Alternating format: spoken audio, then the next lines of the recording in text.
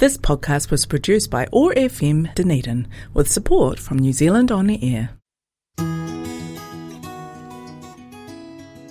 You are listening to the Arinality on OAR FM. Kia ora everyone, my name is Arina Aizal and thank you for tuning in on OAR FM for my podcast, The Arinality. So The Arinality is a platform for women with international backgrounds on their cultural identities, belonging and well-being in Aotearoa. In this episode, we have Rawaa Elhanafy, a third-year pharmacy student from Palestine, here to share with us about her culture and stories from the unknown country in the Middle East, Palestine. Kia ora, Rawaa. Kia ora. Yay, thank you for being here today. Thank you for having me. Yeah, I'm trying to recall the first time we met. Oh. I feel like we've met heaps of time. Yeah, but we've never really had that. A proper convo. Yeah. I think we really talked to each other during the Musa event, was it? The Sisters Chocolate Night? Yeah, where you came to give us a talk. Yeah, that was really fun. And thank you, Musa, for organizing that. Yeah. Yeah, so let's introduce yourself to our listeners. Okay, so I'm Rawaa. I'm a third-year pharmacy student, as you said. I'm from a country in the Middle East, Palestine, specifically from Gaza. Yeah. All right. And what do you study again? Pharmacy. Oh, okay. And Can you tell us why you studied pharmacy? So I wanted to do something where it was more patient-based. Not necessarily being a doctor, but a place where I can communicate with patients, make a relationship, healthcare-based relationships with them, where I could help them clinically or just emotionally or just anything, just to be there for people, because I think that's really important for me. Mm-hmm. And you're very bubbly, and I can sense that you're a very social person as well, like me. I always see you studying in the prayer room.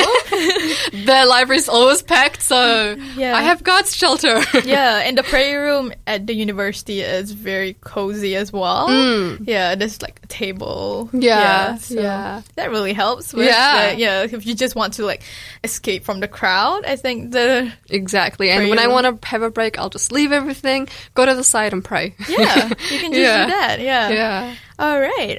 So it's very special that you're here because you are from Palestine, and that's like a really unique story, identity, and like experience, which I'm really thankful that you're here for my radio show. So can you tell us what is Palestine? So Palestine is a small country in the Middle East, just diagonal to Egypt.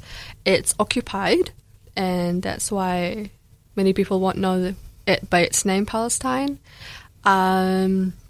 It's occupied, but not where I'm from, Gaza. It's under siege. It's a country where I built my strong self. This is why I am here, and who I am is because of Palestine. And going through everything that happened when I was there through the war. How long were you there for? I was only actually there for 8 years, and then when I was 8, I left in 2009 with my family, just at the end of 2009. And since then, I've only been once in 2013, so I was 12. And since then, all the memories I have was just from when I was young, and then when I was 12, and then all the memories I have from my parents talking about it, or from photos or whatever. But I remember enough for me to love it. And since you've been there 2 times, were there any differences the second time you came back? Huge differences. Huge. Can you tell me how were the 2 experiences different? So I mean, me being born there and leaving at 8, at that time period, I was quite young. I went through a big war in 2008 with my family, so that memory is still there.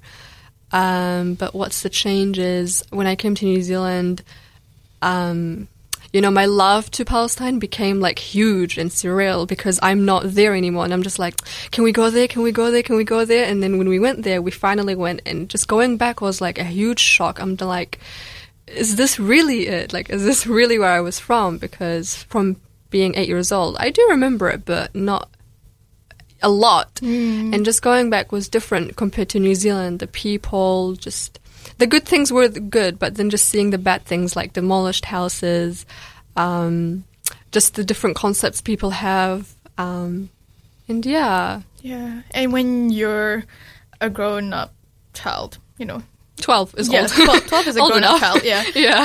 You see the world differently than you were 8. Definitely, yeah. Yeah, I see the world differently. Like I said, my love to Palestine became bigger.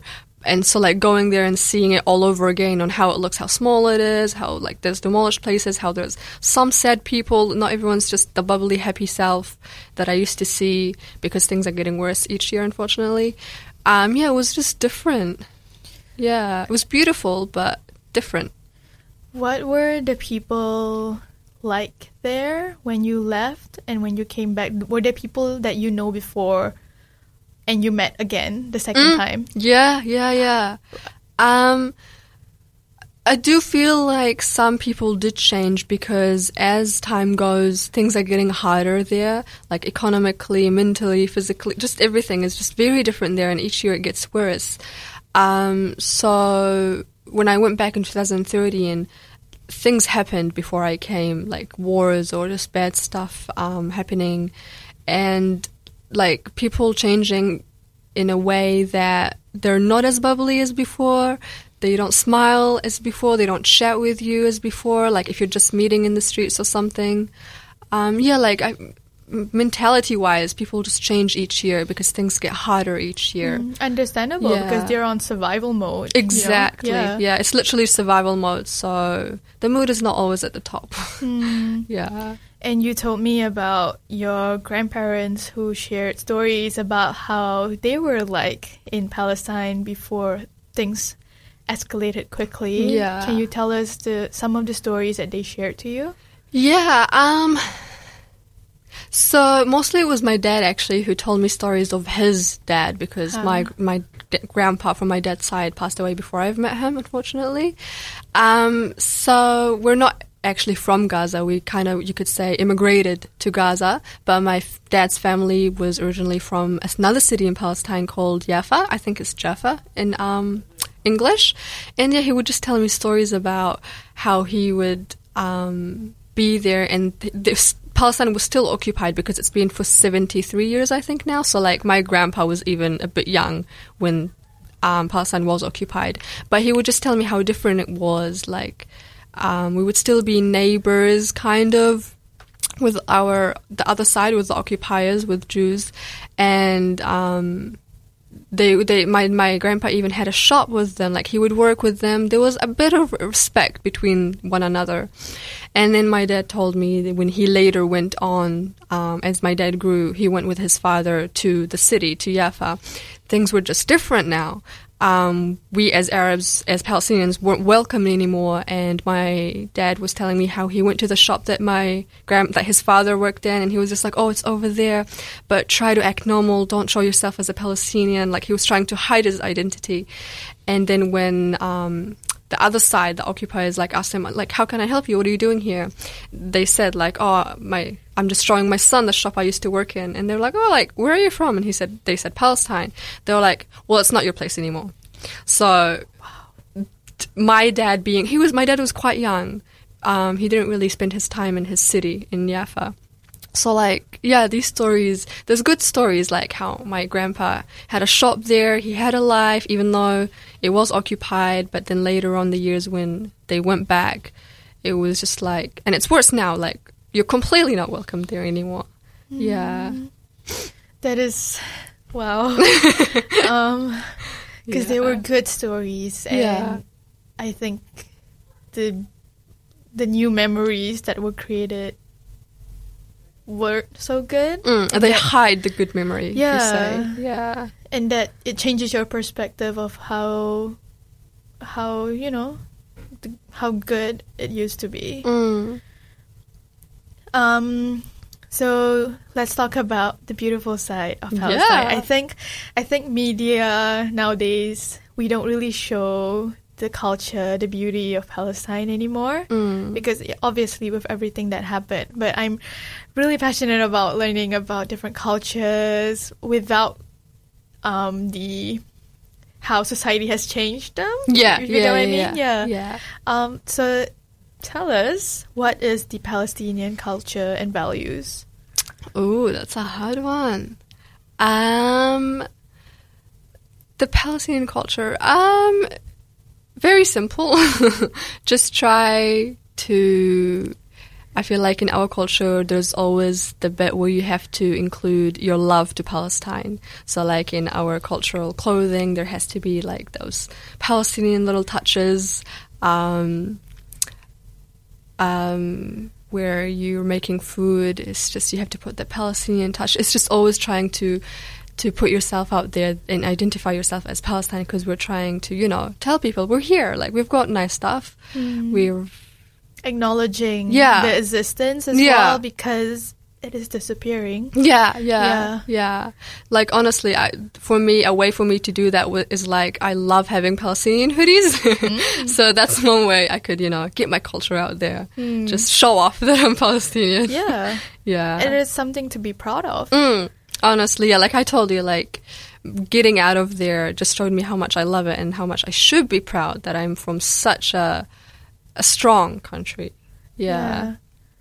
And how do you tell your friends about Palestine if you meet them the first time? What is that one thing that you want to tell them usually? So mostly for some people who are really like, oh, I'm from Palestine, they're like, what? That kind of annoys me. But a way I can tell it is just like, okay, it's okay. Like, I'm the first Palestinian you've met. That's all right. Like, there's always a first. And I'll just be like, oh, it's this country, diagonal to Egypt, blah, blah, blah. Just try to let them know what it is in the most simple form. Yeah, it's not their fault that they didn't know. Yeah, and I love that. Like, oh, finally they've met me, because I'm a Palestinian. So here you go. You're going to have like an hour session of what Palestine is. Let me tell you. They literally get sick of me. Thank you for sharing that. So, besides your Palestinian culture, you are also part of MUSA, the Muslim University Students Association. Can you tell us more about the association? So MUSA is a small club where it just brings Muslim students. The purpose is just to bring us together, meet one another, because it's quite hard to meet another Muslim in a huge university. And it's also a way to bring non-Muslims to meet us as Muslims. I think it's a really nice way of meeting new people, new faces, new cultures, and just bringing us together in the most simplest events. And I'd love to be part of that, because I said I'm always there to want to meet people and help those who are in need, because students sometimes do need a Muslim friend or a Muslim fellow, whatever it is. I like when you mention a place to meet different cultures, because a lot of people think Islam as a Middle Eastern culture, but there's like so many diversity. A lot that I've met. There's Malaysian, Indonesian, Singaporean, even Chinese Muslims, Indian Muslims, and Indians. There's Kiwi Muslims as well. Still haven't met those yet. And it's so diverse. I think it's worth acknowledging that there isn't a specific ethnicity to Islam. Of course, Like, being in MUSA, I've met a lot of Muslims who are not even Arabs. And, like, it's nice. It's like I have heaps of Malaysian friends. I've met new, like, Indian Muslim friends, just everything, all of the bunch together. And it was very nice, because I didn't really have that much cultural friends outside of, like, Kiwis or being Arab. Just very diverse. Where were you before you came here? Christchurch. Christchurch, okay. And how was life back then? Like, what can you remember about adjusting to New Zealand when you first came from Palestine? So at first I was actually in Auckland. So that was a big city, bigger than Christchurch. And being from like a small country, but like a small city to be exact, Gaza, but a very populated country, which means it's always loud, there's always, movement and stuff. But then coming to Auckland, I felt everything was quiet. Auckland was quiet? Yeah. It is interesting. Yeah, it was back in 2009. I feel so old. Yeah. So it was quite different, but it was good in the sense of being exposed to new people, because in Gaza you're under siege, you're just very closed, very narrow, and all you know is Palestine, Arabs, and that's it. But being here was nice to meet different people. Not just Arabs, there's like Arabs, Kiwis, Indians, whatever, all in one place, which was very nice. I couldn't have imagined to be in a place like this if I'd stayed back in Gaza. Yeah, and it's the freedom of movement as well. Like, you get to travel. Yeah.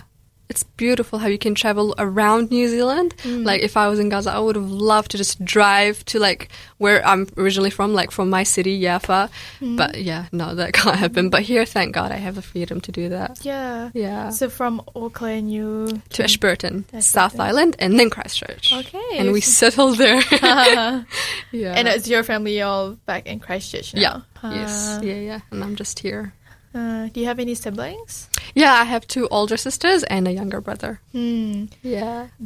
Have you ever talked to your sisters and talk about like how different their experience may be because of the age gap, because you came here when you were young. What do you think they experienced when they came here?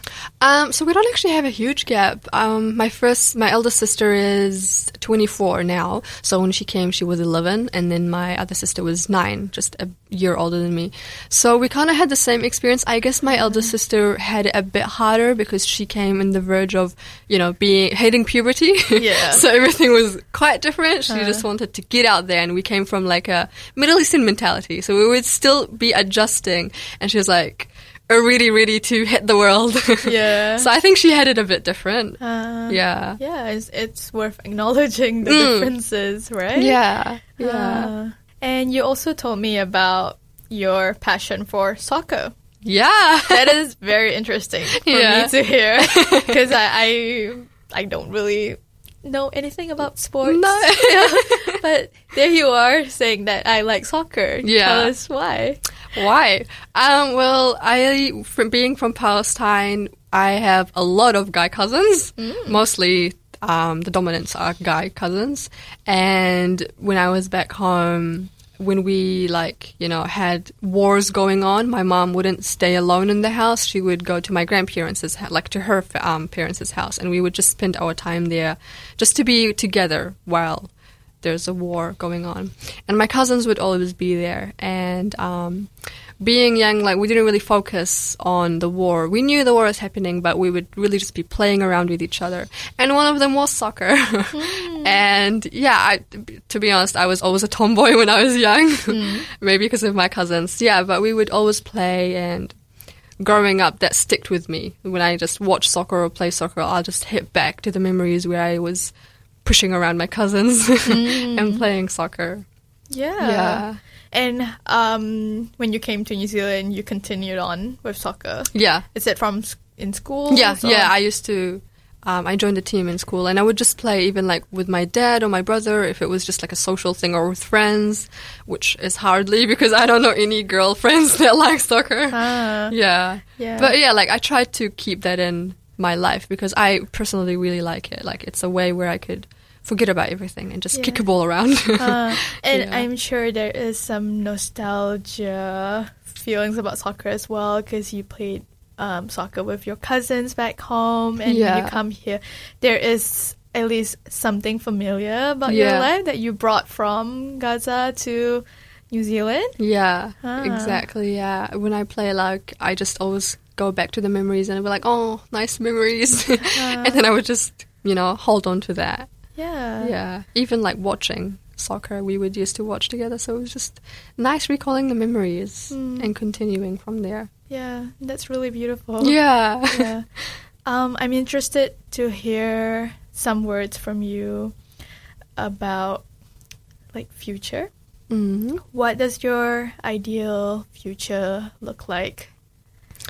Oh, so actually my future, being in a health professional course, I really wanted to graduate and go out there, like work outside of New Zealand and stuff. And one of my ideas were going back home, going to Gaza and just working there where I can help. So yeah, my future would just be working on myself, bettering myself, because there's always something that you have to work on. And I would love to go back home, even if things are not good, because I want to go there and fix a part of it and be there for who needs it. Hopefully, inshallah. That is a big ambition. Hopefully it happens. Yeah. I will make it happen one day. I mean, if you put it forward saying that, this is something I want to do, and you have a reason for it, and you're actually pursuing pharmacy, you will do it. Oh, I will. Watch me. Yeah. Hopefully.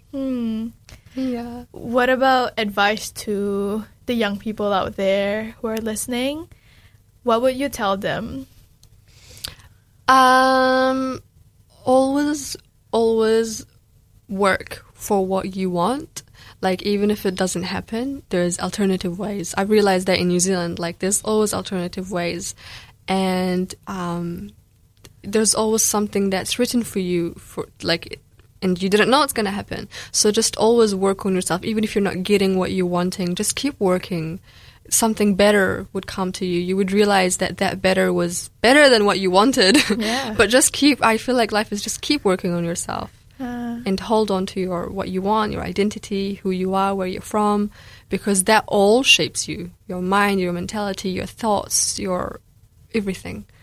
I think that's important for me, at least. Yeah. I like when you mentioned that if things don't go your way and something better comes. I've realized that. Yeah. Were there any parts of your life where that happened? Everything. Even studies. Like, who knew I would be in pharmacy? But I just kept going on. I'd be like, okay, so this is my goal. Yes, I do want this specific thing, but my main goal is going back home and helping people in the health field. And boom, pharmacy happened. So I'm thankful for that. Yeah, I can totally relate to that. When you mentioned that, the thing I want to do is to help people in Gaza. The how and the what can change. Yeah, you'll find it. Yeah. Honestly, like, you'll say one thing, but just keep going. Maybe you'll change your mind. Like, it's what matters is the main goal. What's the head target? Yeah, I call that why, like my why. Yeah, you know? Yeah, exactly. Know your why and work from there. Yeah, know your why and your how and what will come to you just magically. Yeah, the universe just has its ways. Exactly. I feel like that's my mentality. Yeah, you'll find your way.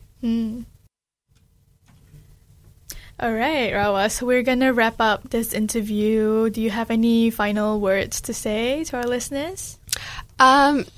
No, actually, yeah. If you want to know more about Palestine, I'm here if you need.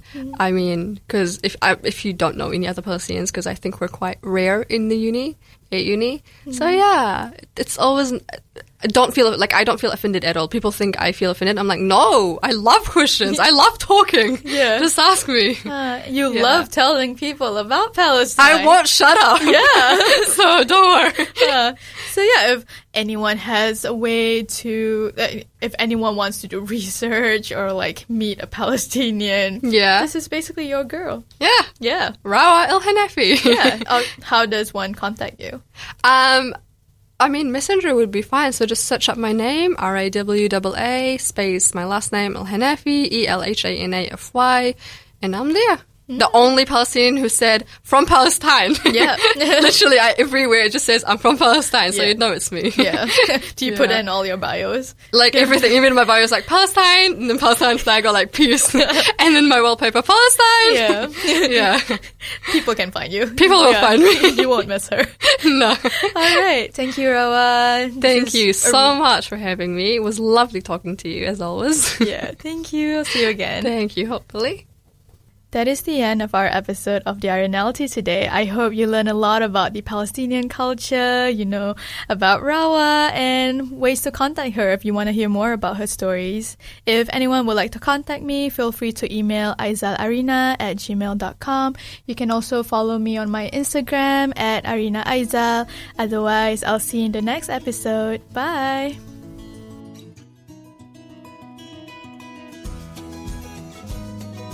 You've been listening to The Arinality on RFM.